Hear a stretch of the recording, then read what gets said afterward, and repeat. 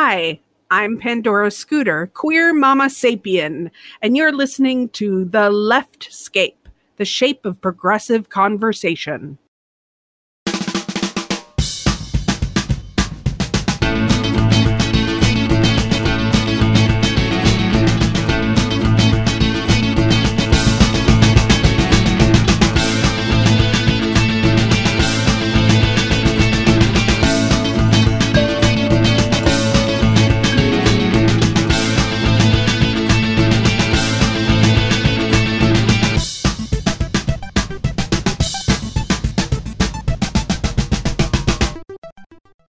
Hi, I'm Robin Renee, and you are listening to The Leftscape, the shape of progressive conversation. Hi, I'm Wendy Sheridan. Hi, I'm Mary McGinley, and here's a couple of random facts.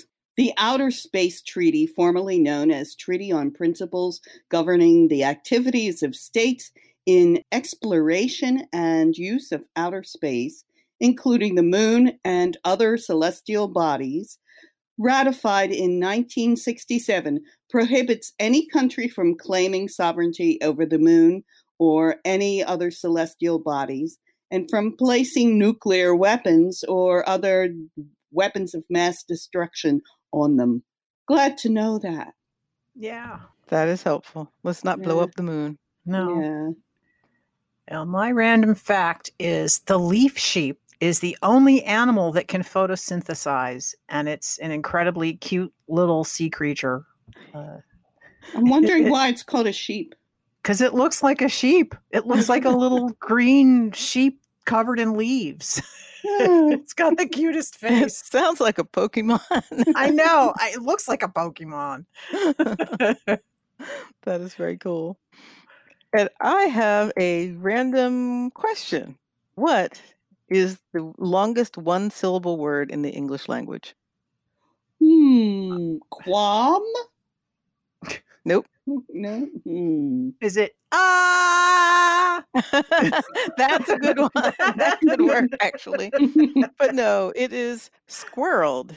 With Squirreled. 11 letters, if you spell it the British Oh way. my It's gosh. one syllable?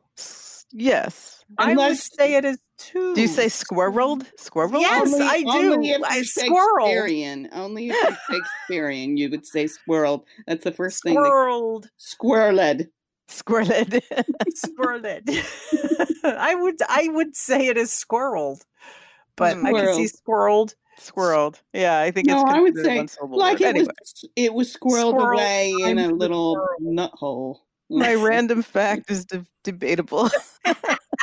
What was the random question? Well, Well- I mispronounce things anyway. I mispronounced detritus because that was one of it's like the list of words you've only ever read and never heard.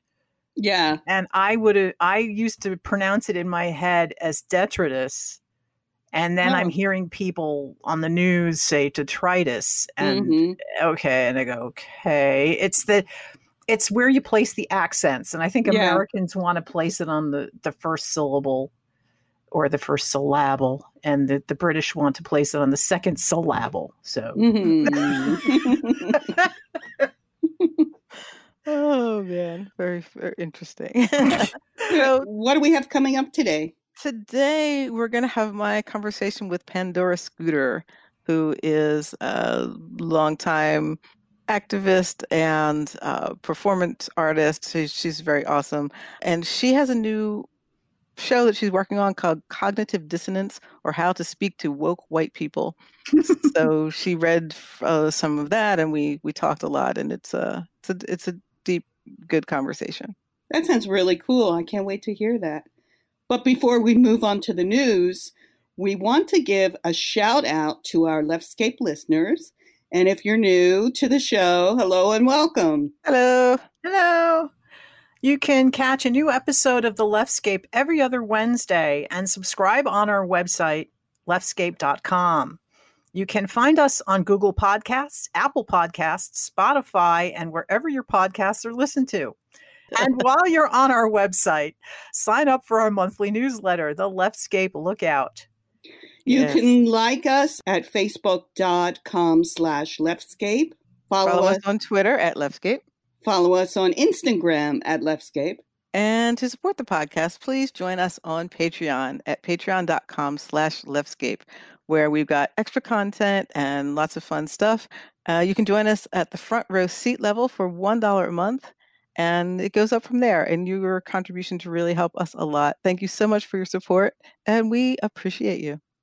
And now, here's all the news we can handle.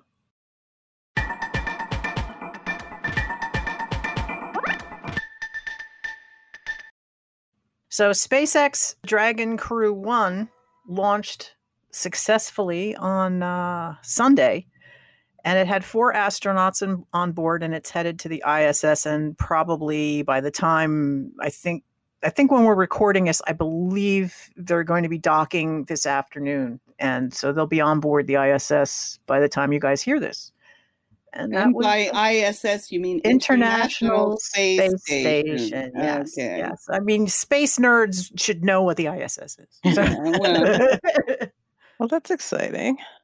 And the other thing that hit my feed this morning is Moderna has announced their early data showing that their COVID vaccine has a 94.5%. That's terrific. Effectiveness. You know, they're competing with Pfizer, who's got a 90% effective vaccine.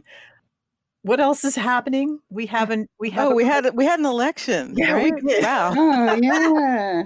And I think we had And just had the actually election happened. and nothing was announced when we last spoke. And so we can now say congratulations to President-elect Biden and VP-elect Harris, which is exciting news. Yes. Yeah, I think everybody's excited about Harris. Yeah. Well, Well, for a everybody subset I know. a set of everybody. Yeah, there's a lot of There's a subsets of Venn stuff. diagram. Exactly. Exactly. But that was it was a long ass wait for an announcement that seemed pretty inevitable after the first couple of days. So it was really good to I apologize to hear that. everybody. I was doing sympathetic magic by putting together the blue wave puzzle, the great wave of God, I can't remember now. The Japanese wave thing. Yes, the Japanese blue wave puzzle was a 1,000-piece puzzle, and it was way harder than I thought. But I will say this: when I finally got the first section of the blue wave, is like I just finished putting that piece in, and then I heard on the news that Reuters or the AP had called something for they finally got Biden got over 270 right when I finished that, so I got very encouraged. And I swear to God, I was working on that puzzle diligently all week, and when I finished it, it's like they announced that it was like, so it was all your fault that it took so long, and then you helped solve it. And then I happened to have seen on Facebook that you also had one missing piece, and I thought that it looked actually really cool as an art piece with the one missing piece, but I said, I don't know about that. So that when you found it, I have to say I was relieved, because then I'm like, okay, then we're not going to have a coup. He's going to get inaugurated. It's going to be fine. it's going to be fun. But if you left that one piece out, I was going to be no. I was literally a minute later I found the piece. It was under the table where I was working. But I was prepared to tear my entire house apart to find that piece. I was totally ready to do that. We should put some pictures up of the puzzle on Instagram and Facebook. That looks really cool. But anyway, our newsletter. So that aside, I'm very happy that with the result of the election, and I want to trust our system to work it through, because obviously certain people are not conceding and not believing in this result, but I want to trust so ridiculous. It's going to come about in the way that it should. And I don't know, we have to figure out some sort of sympathetic magic to do for the Georgia runoff in February. Do you have a puzzle of a Georgia peach tree or something? I have no Make idea. sure it only has 5 pieces. I'm open to suggestions from our listeners of what we should be doing for sympathetic magic for the Georgia election. Eat a peach pie. The control of the Senate is as important to getting the progressive agenda even talked about or looked at as the executive branch. Oh yeah, because McConnell will not let anything happen for 2 years. Until we get control of the Senate. True. Well, here's one thing we can do in the meantime. If you like to run, there will be a charity run in Philadelphia from Four Seasons Total Landscaping to the Four Seasons Hotel. How far is that? It's an 11-mile run. So wow. that's a bit, I mean, it's tough. It would be tough for me. I like to run, but I'd have to really be in training for this one. But the funny thing is that I'm sure everyone's seen by now, like there was this ridiculous press conference set up for Rudy Giuliani talking about contesting the election. Anybody question, is this the place we're supposed to be? Well, that's what that got booked. And it was the Four Seasons Total Landscaping, which perhaps they meant to book the Four Seasons, in the hotel center of town or whatever, the big hotel. But anyway, it wound up in this really ridiculous spot. And when he actually got the news that the election had been called, like while he was in the middle of the press conference, which just made it even the whole thing funnier. But anyway, Philadelphia's sense of humor doesn't disappoint, because someone decided to put together this charity run from the very famous Four Seasons Total Landscaping to the somewhat known Four Seasons Hotel. And that will take place on November 29th. It's not an official run. Oh, by the way, they call it the Fraud Street Run. The Fraud Street as opposed to the actual Broad Street Run that happens. Oh my God. That's good. So, I was wondering what the people at Four Seasons Landscaping thought when all these people showed up at their place. Well, they actually called them and booked it, and I think that they agreed to it, so they knew that it was happening. But it's very funny, and they've done a good job. The website, if you go to Four Seasons Total Landscaping, they have merch. They got merch over the weekend. You can buy stickers that say things like "lawn and order" and T-shirts and things like that. Well, they got to cash in on their 15 minutes. Exactly. So, but this run is actually, it's not, that's what I was going to say. It's not an official run. There's no stands with water and timings and all that kind of stuff. But, they're inviting people to do it and to contribute to Philabundance if you do the run. So it's like an unofficial do it for charity kind of a thing. That's on November 29th. So I'll put the link on our show notes. It's not charity to send money to the Democrats. No. Okay. It's just a community-based thing. And I kind of like that. The community-based things are really important now, since the government isn't doing fuck all for anybody. Right. Yeah. Right. Yep. So that's the news.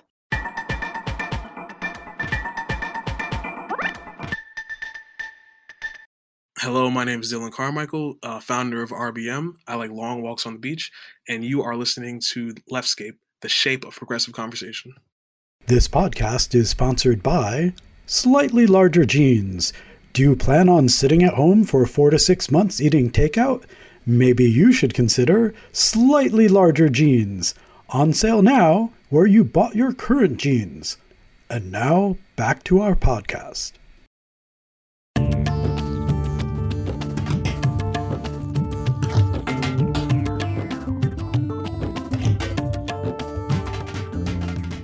Well, I am very happy to be here with Pandora Scooter. Pandora is a playwright, poet, performer, and provocateur. Also a fan of alliteration. Definitely. She's an award-winning playwright and spoken word artist, including having won Best Musical with composer Rachel Felstein. Felstein, yeah. Okay, that's right. For her punk rock, all-female feminist musical, Wretch. 2 of her solo shows, Outwardly Fabulous and I Am Enough, both focused on helping LGBTQ teens, have toured the U.S. She's taught at Mason Gross School of the Arts, Drew and Rider Universities, and currently teaches at NYU. And she lives in Highland Park, New Jersey, where she's resided for 30 years. It's a town I like a lot. So yeah, it's a great town. Yes, and I don't get to see you enough, so hi. Hi. It's so nice to virtually see you. Exactly. Oh, wow. So You have a new show, and your latest show is called Cognitive Dissonance, or How to Speak to Woke White People. Yeah. So would you want to say a little bit about that, or just start us out with a reading? Oh, yeah. I get really pissed off about the way white people figure out ways to get away with their racism, and one of the newer ways is to use this word woke, and now even newer is anti-racist, and it's I feel like they're euphemisms, like the word problematic is a euphemism for racist, or people are using problematic all the time. Oh, it's problematic. It really means it's oppressive. It's killing people. Cops shooting Black people is not problematic. It's illegal and inhumane. So I pick at liberals a lot for the ways in which they hide from their complicity with oppression and inequality. And so I'm writing this piece. It's a solo show. It's not done yet, but I'm writing this piece basically trying to say, I get it. I get that you're trying to do the right thing, and that's really awesome, but you haven't gone far enough, and maybe you can take the next step with me. Cool. That's a lot. I want to let's hear something if you want to. Yeah, sure. A little bit. So there's an ongoing character in the piece who's the woman, and she is running the How to Speak to Woke White People workshop, and trying to kind of get the audience in on the idea that there is beyond woke, there's wise. So she's talking about woke in this passage. So what does being woke really mean? It means being hip to your own collusion with the oppressor, with the man, with white supremacy.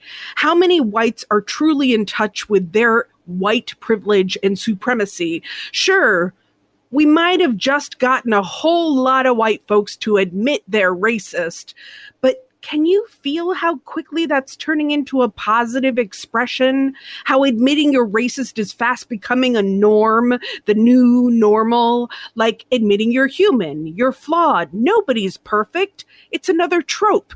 It shouldn't be a trope. It ought to be a rope, a noose, but it ain't. Being woke sets them free from responsibility, free from culpability, free from deep self-explanatory surgery to excise the crap in their mind map that says there's no real there, that sure, I'm a racist, but all white people are. And so it's not okay, but I'm a good guy. I do my part. It's not that bad. That's the opposite of what it's supposed to be. It should bring them to their knees. Trope, noose, trope, noose, trope, noose. It shouldn't be relieving to admit you're part of a system that oppresses, robs human beings with brown skin of their rights, like their right to breathe, or their right to peace of mind, or their right to live wherever they choose. That's kind of like, well, it's taken me a long time to come to grips with this, but I'm a Nazi. I hate Jews. Man, that feels good to say. It's like taking a good solid shit. I'm so proud of myself. Trope, noose, trope, noose.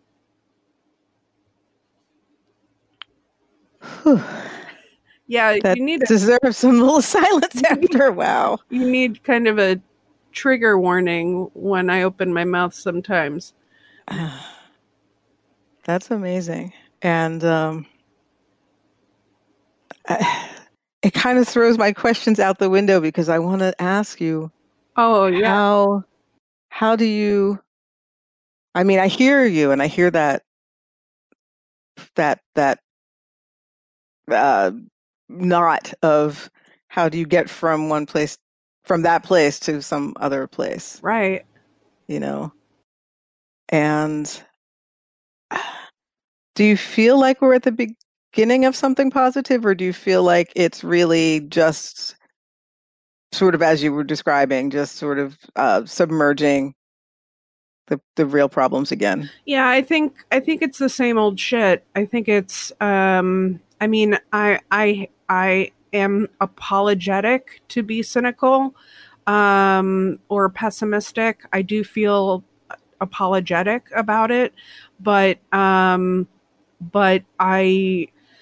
am not hopeful that I've been doing this project where I've been interviewing liberal white people about their racism, and I've been doing like dozens and dozens of these interviews and just like talking to them about their racism. They're liberals, and everyone is so well-meaning about, you know, how they're identifying as anti-racist, or they used to be racist, but now they realize that, or they used to think they were not racist, and now they realize that they're racist, but it's kind of against their will, and, you know, they didn't mean to. And talking to these folks, you know, it's been a little disheartening because one of the questions that I ask them is like, when you're in a group of people with some Black people present, do you try to keep your mouth shut, you know? And the response that I've been getting is things like, you know, well, it depends on what we're talking about. If we're talking about race, then of course, you know, I would keep my mouth shut. But if we're talking about anything else, you know, why would I? You know, why would I ever, you know, cede the floor, you know? In any other situation, we're talking about cooking, you know, why would I, you know, give up my space? And I just, you know, I mean, I choke at that moment, and I tear up, and I feel hopeless to a degree, because these are people who are good people, and they identify themselves as progressive and part of the fight, you know, the good fight. But they're kind of missing it. They're missing the point, and they're missing how easily complicit they are in their day-to-day lives. I mean, I see liberal white folks talk over Black people all the time, you know, and it's oh gosh, and because of white fragility, it's really difficult to point it out in the moment, because people get so sensitive and hurt, you know, when it's pointed out.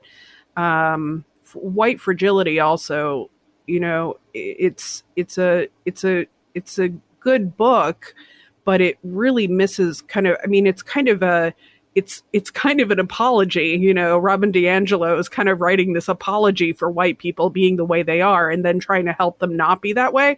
And I read the book 3 times because I kept trying to go back to like see if there was something more there, and there really isn't more there. And I just, everyone I interviewed is talking about, oh, I'm reading White Fragility, or it's on my coffee table, or I ordered it from Amazon. So everybody's, you know, reading White Fragility. And I think they should be reading The People's History of the United States. That's probably a much, much more illuminating book on the matter of Black people and how they've been treated in this country since the beginning, since before the beginning. Mm-hmm. Mm-hmm. So you would say, well, first of all, I'm interested in how we're talking about whiteness now as a thing, because it was always the default. Right. You know, are there traits that you consider part of whiteness other than the fragility piece I hear a lot about? Yeah, I would say there's a remarkable ignorance of self. Because they've never had to. I mean, this is the thing. Like, I don't hate white people. I'm not a phobe about white people or anything like that. I mean, my dad's white, half my family's white. I was brought up in such a marginalized way, almost exclusively by my Japanese mother, who was an immigrant. So I feel very marginalized and, just other in this culture. for so many reasons that have nothing to do with race. But I do see, I mean, whiteness is really something for white people to study. Black people and Asian people and Indian people and Native Americans, everybody, Latinx, everybody, we've all been studying white people are this whole time trying to figure out how to play that game so we can get some of the pie, and so I think we all know what whiteness is, but I think white people don't know what whiteness is, which is where that conversation comes from. Mm-hmm, mm-hmm. I've been wondering about this for those of us of mixed backgrounds. Are there pieces? Do we automatically know it culturally? Are there things that we miss? Are there things that are there strengths that we have that help us communicate across lines? Yeah. And I don't know the answer to any of this. It's just something I wonder. I think it's interesting because in the show, How to Speak to Woke White People, I have a piece in there about being biracial and how my biracialness makes me fluent in a variety of different cultural languages. And so I see myself in some situations as a bridge, because white people tend to trust me about issues around, people of color. I don't know why, but they seem to think I have some kind of knowledge that's useful that they can hear, that they're not scared to hear when it comes from me. And I think that's a privilege and a power that I have that I like to use in order to illuminate behaviors that are not productive and not helpful. And then I mean, for my Black friends and family members, I'm definitely able to advocate, although I often don't have to. I mean, everyone I know is able to stand up for themselves, so, but I can be an added voice, there.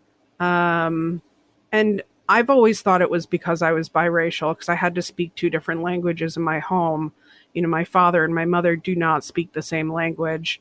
So I literally they don't speak the same language. And then also like culturally and reference wise, they don't speak the same language. So, so I had to learn many languages to survive my house. That's fascinating. I mean, having a language barrier within your own home is... Yeah. Or I don't. Maybe it wasn't a barrier. Maybe it was a bridge or a... No, it was a barrier. It was definitely a barrier. Wow. Yeah. That's interesting. Yeah. I have a somewhat different experience because I look Black and am Black, and I'm also completely biracial in my experience and family. And so I think I don't know. I think I have perceptions that allow me to be a bridge in some ways. And I sometimes worry that I miss things that I should know about race that are different for me or different in my family or my experience. So it's interesting to hear your experience. Yeah. Which is also unique. I'm definitely sure hell, I'm a parent, so I know I miss a lot. There's tons of stuff that I miss. So, I'm sure there's stuff that I miss, but more often than not, I get the feedback from mostly my students that, they really appreciate my perspective and my approach to dealing with race and issues related to race in the classroom.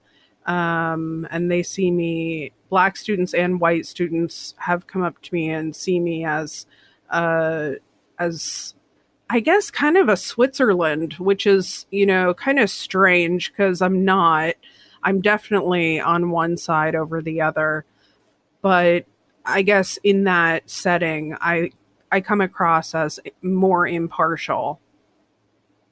Mm-hmm, mm-hmm. What do you teach? I know you say you've done various things in a few different schools. Well, everything I teach has to do with theater. I'm a theater artist, and so right now I'm teaching a class in writing solo shows, and I teach directing, I teach acting, I teach script analysis, and is there anything else? I coach playwriting. I'm a playwright coach, kind of helping playwrights write their stuff to the best of their ability.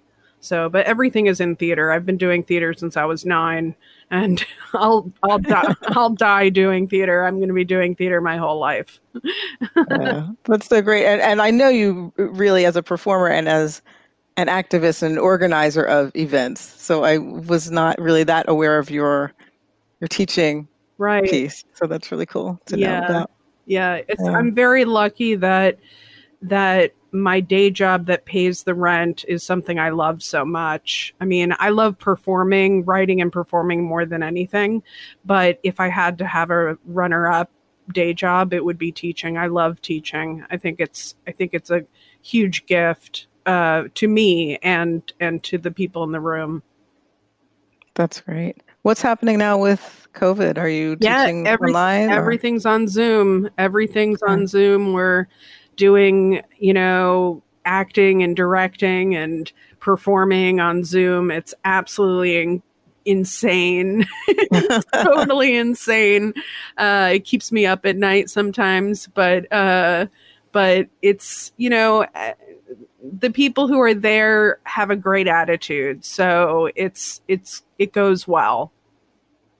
I'm glad to hear that you have the ability to stay home and take care and have your students take care of themselves also. Oh yeah, me too. I felt very fortunate that all the schools I teach for decided to go remote. So I'm already scared about the spring semester. Like, I don't know what's going to happen. So we'll see. Wow. So I'm curious about, and I know you said early on that you feel pretty pessimistic about our growth potential around issues of race, but how do we continue? Is there a way that we continue to grow? Because I feel like we are in this moment of hyper awareness. Yes. About race and how it's functioned historically, how it still continues to function. Yeah. In society. And I see people who kind of get this kind of paralysis, like they're afraid to mess up. Right. I know. They just don't say anything. Or I know. Just, so bad. It's so bad. I was talking to a friend of mine about that. He was so pissed because he took down his Facebook picture and put up just a black square. And then he was informed by one of his black friends that wasn't supportive of BLM or of black people. And he's a big straight white guy. And he was just like, so pissed. He was so pissed he got called out, and he was so pissed that, it wasn't the right thing and everything. And I said, hey man, you're going to make mistakes. It's like, that's so what, you're 50 years old, like just chill, like, so what, just keep trying it. I mean, one of the things is that I'm not really afraid to offend anybody, as because I sort of feel like if somebody's willing to correct me or have a conversation about it, like, that's a gift, and I don't have a lot of ego about my ability to be like appropriate or like in like whatever trend it is for saying this or saying that. Like, I remember when gypsy became a bad word, right? Because, or no, not gypsy, gypped. To be gypped became a bad word because of gypsy. And it was like a derogatory term to cheat someone that referred to this class of people. And I was like, oh, wow, I never put that together. Wow. And I was so happy that this person pointed it out to me. and I didn't feel embarrassed. I didn't know, and I didn't hold myself accountable. I was just like, okay, and now I don't use it because I'm not going to do that. And I think the ego around, I mean, what happened in the 60s, right, with the civil rights movement was this crazy rebranding of racism as from something that like just everybody was to something that you had to hide. And then once you had to hide it, this is not my information, this is Howard Zinn's information, but once you had to hide it, all of a sudden it became bad, which meant good people who were racist could not identify as racist because that would mean they were bad. So then they had to hide it. And that, I think, was the root of all of the problems for the next, now it's been 60 years pretty much since then, to, dealing with the ego around being a racist, being a person who,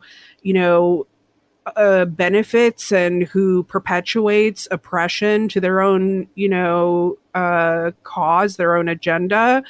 And it shouldn't be a judgment. It shouldn't be a judgment call. It shouldn't be a morality issue. It should just be, do you believe in equality? And if you do, behave that way. And if you have to unlearn a whole bunch of things to do that, go ahead and do that. If you don't believe in equality, then don't behave that way because, or behave that way because that's what you believe.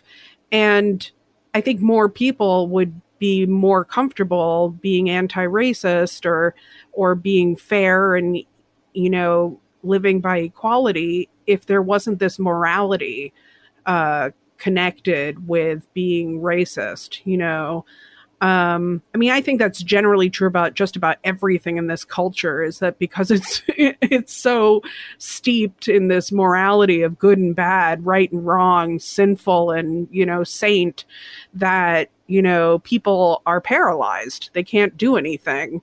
And I've decided to take a lot of that thinking out of my way of looking at the world. And I feel freer in my life because of it. And I feel that I'm able to talk about things much more easily than a lot of people are able to. Mm-hmm. It's very pragmatic, right? Because it's sort of taking, like, I think the idea of colorblindness is what came in the 60s. Yeah, I'm not sure about that. It came in like, it was more like it came in, well, actually, a little later, maybe. It was like a little later. It was like into the 70s, 80s. Definitely the 90s was when it started to become problematic. And so it was really the 80s. I remember seeing a production of Our Town that was cast, every single character in Our Town was a different race or ethnic background or different gender from what the character was supposed to be. It was like this whole like colorblind fest that was going on. It was extremely difficult to try to figure out who was related to who in the families, but it was interesting. It was very interesting. It sounds like I like the idea of playing different roles, like in theater, and being able to explore that. But I also do see what happened when, I think the biggest problem is that you're just not allowed to talk about race. Like, people think if you don't mention it, everything's fine. Yeah. That's sort of what happened with that. You don't call attention to it, and like, yeah, I have a lot of friends who are playwrights, who are white, and when they write Black characters, I always question them and I say, why is this character Black, and what are you saying, and what are you doing with a Black character in your play? What do you know about this character? What do you know about this person, that you're portraying?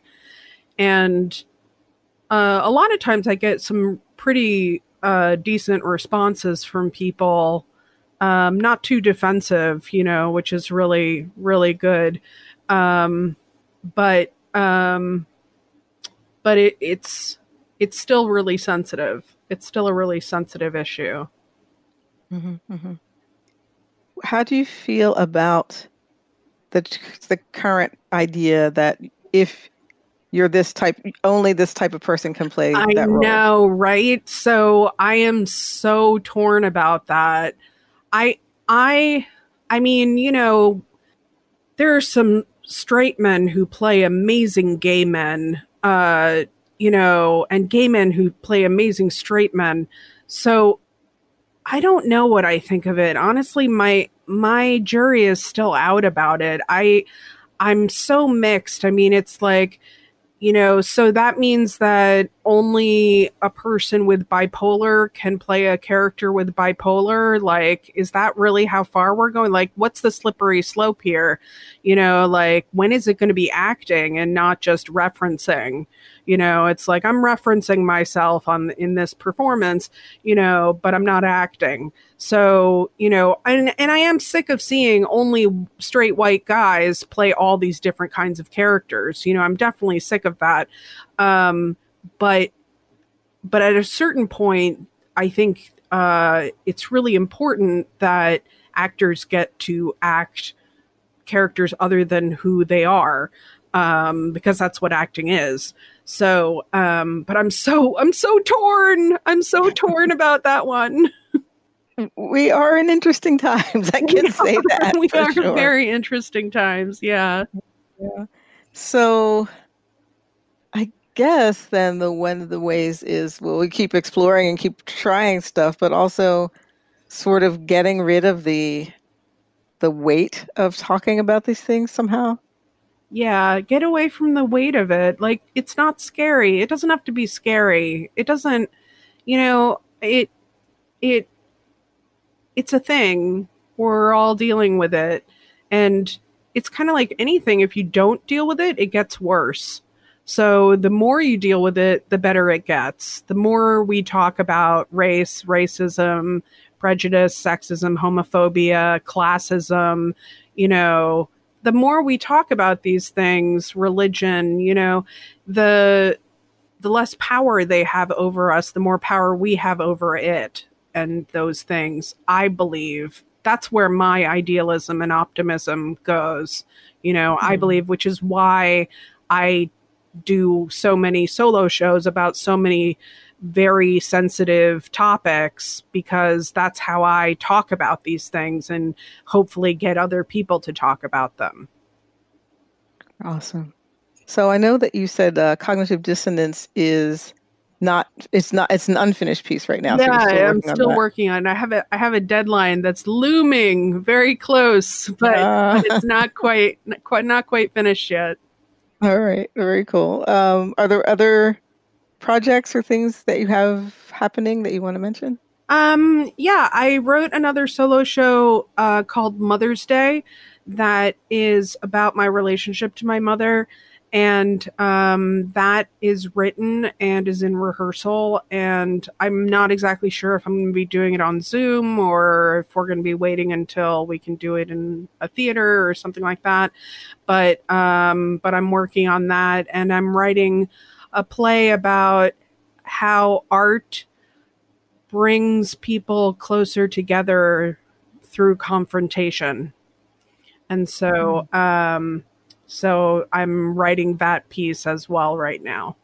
That's really something to think about. That's cool. Thank you. Yeah. For that insight. And so would you like to end with something? Sure. Yeah. There's a much lighter piece at the beginning of the show where I'm talking about like juggling lots of different aspects of life and juggling all these different identities and things like that. So it's called 15 Balls. Look at me, I'm life's clown, swinging by life's trapeze. I'm trying not to look down, because if I do, I drop these 15 balls. I'm juggling, I'm struggling. Don't help me. If I can't do all of it, I might as well quit. and I can't love a clown who needs to look down. Running my show 50 feet down below, a chocolate nasal voice bellows how little I know. She stands 5 foot even, 98 pounds. Buzz cut on her noggin, she can go 15 rounds and still be standing. She's the dyke that's always standing on the fence of my distress. She's my strength and weakness, she's all I got. Her courage shot me out of that racist cannon, decimated the privilege life I had been planning, thrusted me up on the stage, put me on display, a purple peacock phoenix clown, girly gay, but her judgment used to keep me from knowing what to say and kept me out at bay, swinging by life's trapeze, a purple phoenix clown, trying not to look down, because if I do, I'll drop these 15 balls I'm juggling, struggling to appease the ring mistress who knows I could do 14 with ease. Thank you so much. That was wonderful. Oh, thanks. Thank you. Oh, wow. It's been great talking to you. It's so great talking to you, and I hope that I wasn't too much. You are enough. You are wonderful. Thank you. And it was great. Thank you so much. Thank you.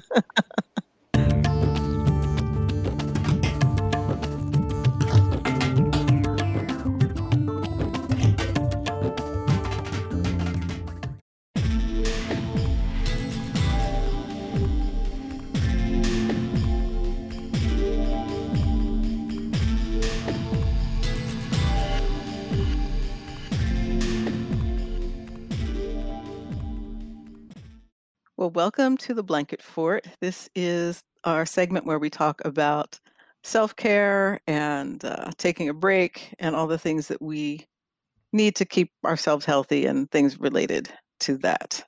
So today I wanted to talk about anxiety because I find I'm having a lot of it. And it's different than just feeling nervous about something. I find I'm experiencing something new. So this is not the up until now 2020 anxiety or the Trump is president background anxiety. This is a whole different level of anxiety. Well, I feel like that stuff it's probably part of it somewhere in there, you know. One of the first things that happened, one of the most dramatic things that happened, I'm remembering a couple of months ago, I had a very bad housemate, very, very bad, no good housemate. Oh, yeah. And so that was a lot of stress. And that, you know, it was like obvious reasons for the stress at that time. But I found myself outside the grocery store in my car thinking that my heart was racing and that I was maybe having a heart attack and that I couldn't feel my fingers and maybe I was like dying, like imminently. Holy shit. And I was just was completely crying and just freaking out. And I had taken a cleanse type of a pill that caused some physical stuff. So maybe that I was also imagining like some of the things that were happening with that were helping me to think that there was something wrong because I hadn't quite put together like some of the effects of this stupid thing that I took and promptly threw out once I realized that.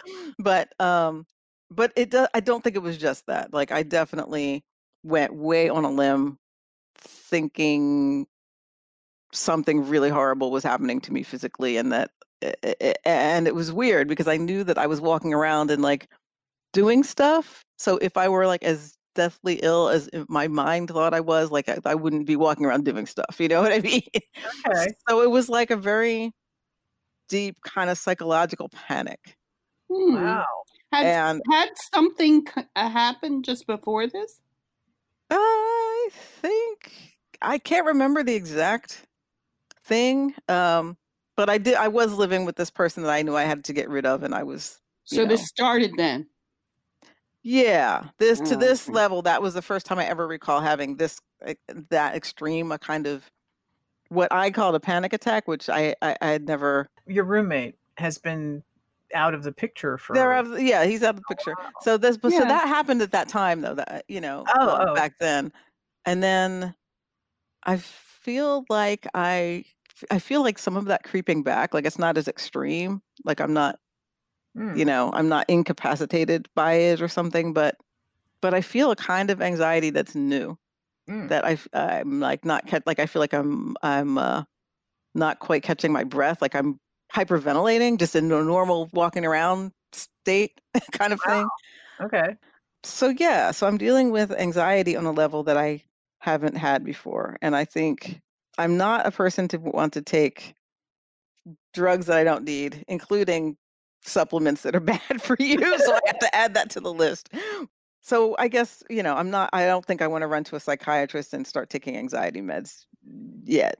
But I know that some people do that and it really helps them in their life if it becomes like an ongoing problem. Yeah, I think you need to have more of them to want to really try to medicate your way out of it. And so I guess I'm just, go ahead, I'm sorry. Have you tried your what are your normal go-tos for dealing with anxiety? Yeah, my normal go-tos are getting back to the life that I actually enjoy. And I think I've let a lot of things go that are really important for my happiness. Like, the basic things like meditation and enough exercise and I don't know, just personal time, to not be working and to not not working on someone else's deadline or something. So there's a lot of things that I know. Oh, diet, obviously, just getting my diet a lot clearer and more toward what makes me feel good and not just what's there on the shelf at the moment or whatever. So I think I need to start to unravel like where I definitely know that sometimes I'm very much in a place where I'm healthy and I'm doing all the things that I know are good for me, and then I kind of let it unravel a bit, and so working back how to get back to those things working back to those things and sort of keeping on that even keel, I think is a part of it, and I'm hoping that those things are the things that will help because I don't know what else. I mean, I know. It's quiet and sitting and I definitely am not getting enough exercise. I mean, it's better than it's been, but it's not what my usual is, But I haven't been going to the gym. I'm not ready to go back to a place where everyone's heavy breathing close to each other. Well, yeah, and then indoors for hours. We're also expecting, another lockdown type situation imminently. Maybe it's not as bad where you are, but this my city, Rahway, is apparently experiencing a specific kind of spike right now. And I know our mayor was talking about it the other day. My daughter works as a server in a local restaurant where I don't think they're doing indoor dining or not, I don't know, but I mean, she's actually would prefer a lockdown so she doesn't have to be around people. Yeah, that's a scary job right now. Yeah, I mean, we have and any weird purring noises. My cat just recently jumped into my lap while you were talking, purring into the microphone very loudly. And this is Groot, and she's actually one of my anxiety reducing things. Yeah. Because I think there's actually been studies that shown that, a cat purring on you like lowers your heart rate and stuff like that.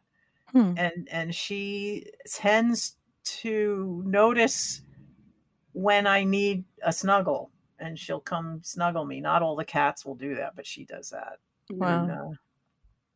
And I know you're allergic to cats, so I'm not going to recommend getting a cat. Well, I have a Rando the cat who lives outside who I've been taking care of, and yeah, but you need cool. The physical contact. Yeah. Well, we hang out. She's good. She'll sit and whine. I can't pick her up yet, but she will come and wind around my legs, and she likes being pet and stuff. Yeah, so you could also spend a little time tame the squirrels in your yard too. You know what? Maybe that's it. Maybe I need a new hobby. Yeah. And maybe that will be squirrel taming. And Just you can build Get a one of bunch those. of peanuts and feed them to the squirrels, and Yeah. and in a month they will love you. But you can build an obstacle course for the squirrels too. That would be fun. That'd be fun. Yeah. Yeah. Well, this sounds though like it wouldn't be a bad idea to talk to somebody professional. I think that's true. If it continues on the level that happens this summer, I mean, I guess you're right, because that's not a functional thing, No. I don't know, but I do have like it is kind of like a heavy anxiety thing that is just around most often. I have better days, but it seems to be a thing that's pretty stable right now. Because I feel like the anxiety that I have, and believe me, I've had anxiety over this past year. It still doesn't sound like that. I don't know. So I don't feel like I can say, oh, just do what I do, because we're different. That's all. We're different. Well, I appreciate hearing your thoughts, though. I know you watch the narrowboats, Mary, on video. Is that a calming thing that you? Yes, that's a very calming thing to me, and is especially. But oh gosh, I've fallen in love with the people, and there's a couple different narrowboat shows. I don't know why everybody who has a narrowboat decides to make their own YouTube channel and their own little show. But now they have to make money somehow. Yes, that's exactly what they do. And one of the ladies, I just feel like she's a friend now. Her name is Deb, and she's come down with cancer. So it's very scary. So now I'm getting anxious again. The thing that was calming me is, but wow, I'm anxious for Deb. Well, we'll see what happens. And it's like amazing that she and her husband, they're still carrying on the show. They have a show once a week, and they let us know what's going on. She had to go to the hospital and have certain tests and stuff like that. Oh, that's not a journey I want to watch on YouTube. Yeah, sorry. Yeah. I lived that with other friends who were going through chemo and all that other stuff. And that's probably not good for me right now. Yeah. So avoid that show. Okay. Avoid that show. I have a sense that more time away from screens will be good. Yeah. Because a lot of people are leaving social media for that reason. Yeah. Well, I like social media, and it's a lot of my work, and I think it has a lot of value. And just looking at some trees is a good thing, sometimes, because I mean, one of the things which is a fun thing that is a challenge in a weird way is that I love Pokemon Go, right? So, which I just became level 39, which is the penultimate level, which is exciting. Wow. But it takes, if you're doing that, I'm walking down the street, but I'm still not really just walking. I'm doing another computer thing, Yeah. So I've been taking breaks from that for sure, and just saying like, okay, I'm just going for a plain old walk right now, One of the, those psychology websites, there was a quiz you could take to see where you are on like an anxiety scale or a depression scale. And I wasn't anxious, but I was depressed, which was I knew that. I've recently, I think I'm coming out of the depression phase, and it makes me believe I've got some kind of low level bipolar in me, because I definitely, I'm considered moody and I have mood swings, but but this year is kind of I have to kind of think of it as an outlier. There's a lot of reasons, actual reasons to be anxious this year. It's like the background radiation level of stress is way higher than it has been in a long time. I mean, it's been ramping up for the last 4 years, and this year was particularly egregious because of the pandemic. Yeah. I'm sorry. I'm laughing because I just got a random text from someone that just says, "Do you eat cheese?" And that's, I don't know, maybe getting random questions is a good thing to help Your one's theme anxiety. today.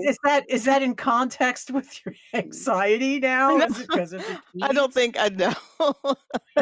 But maybe, I don't know. That's funny. I like, It's like, are you that made having me enough laugh. cheese? That's Yeah. the first question on the anxiety checklist. Are you having enough cheese? That's funny. Oh man. Well, it was funny to me hearing you talk about, Wendy, talk about how the whole COVID thing causing more anxiety for you. And I have to say, because I've had such a year that was so anxiety filled, that when COVID happened and I was sent home from work, I went, "Oh God, thank God." And I'm finding the lockdown very relaxing because I'm away from all the things that cause me anxiety. Although I have a lot of anxiety for working at home, but is hard to cope with. The thing that I do, I said, of course, this not necessarily works for anybody else. Ever since I was a little kid, my favorite book was The Sword and the Stone. And in The Sword and the Stone, something really awful happens to the main character. They call him Wart.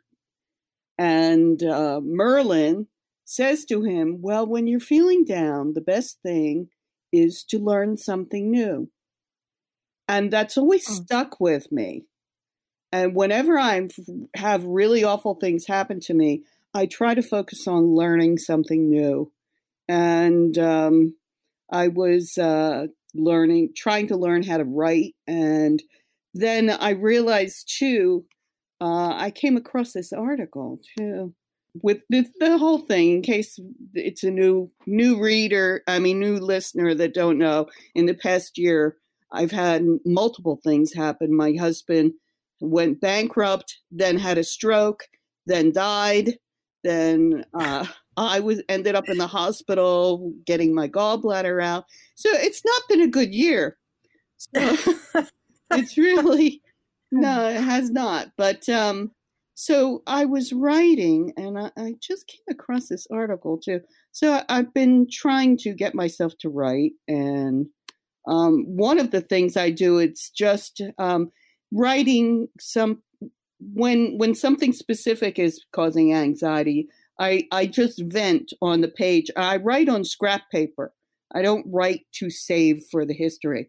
I write it, and then maybe I'll read it again, and then I'll put it in the shredder. And so it's just getting it out of me seems to work. But I have this article too. Here it is. Feeling upset. It's from the Association for Psychological Science. And they talk about writing when you're upset about something. It says an extensive body of research shows that people who write about a traumatic experience or difficult situation in a manner that psychologists refer to as expressive writing, recording their deepest thoughts and feelings, often show improved mental and physical health. So that's something that I suggest. Yeah, I think that's all true, and that's there are things. Those are things that I know that writing and should always help me. I mean, it's part of what I feel defines who I am and what I do in a lot of ways, but it's something I haven't been doing. So I think getting back to center is really paramount right now. And the idea and that's actually a good insight, Mary, that I hadn't thought about, something totally new, like I can give some energy toward getting back to the things that I know help me health-wise and mentally. And maybe something that takes me totally out of left field, where I've always like, these are all the things I have to attend to and get done and do and worry about. And maybe there's something I can just do that's totally, I've never thought about before. Yeah. And that could be very liberating. You've been listening to the Leftscape Podcast. Sound engineering by Wendy Sheridan. Show notes by Robin Renee. Fake sponsor messages by Thomas Limoncelli. Web hosting by InMotion and remote recording by Squadcast. If you like what you hear, please share it with your friends. You can also follow us on Facebook, Instagram, and Twitter at Leftscape. Become a patron of our show for as little as $1 a month at patreon.com/Leftscape. Thanks for listening.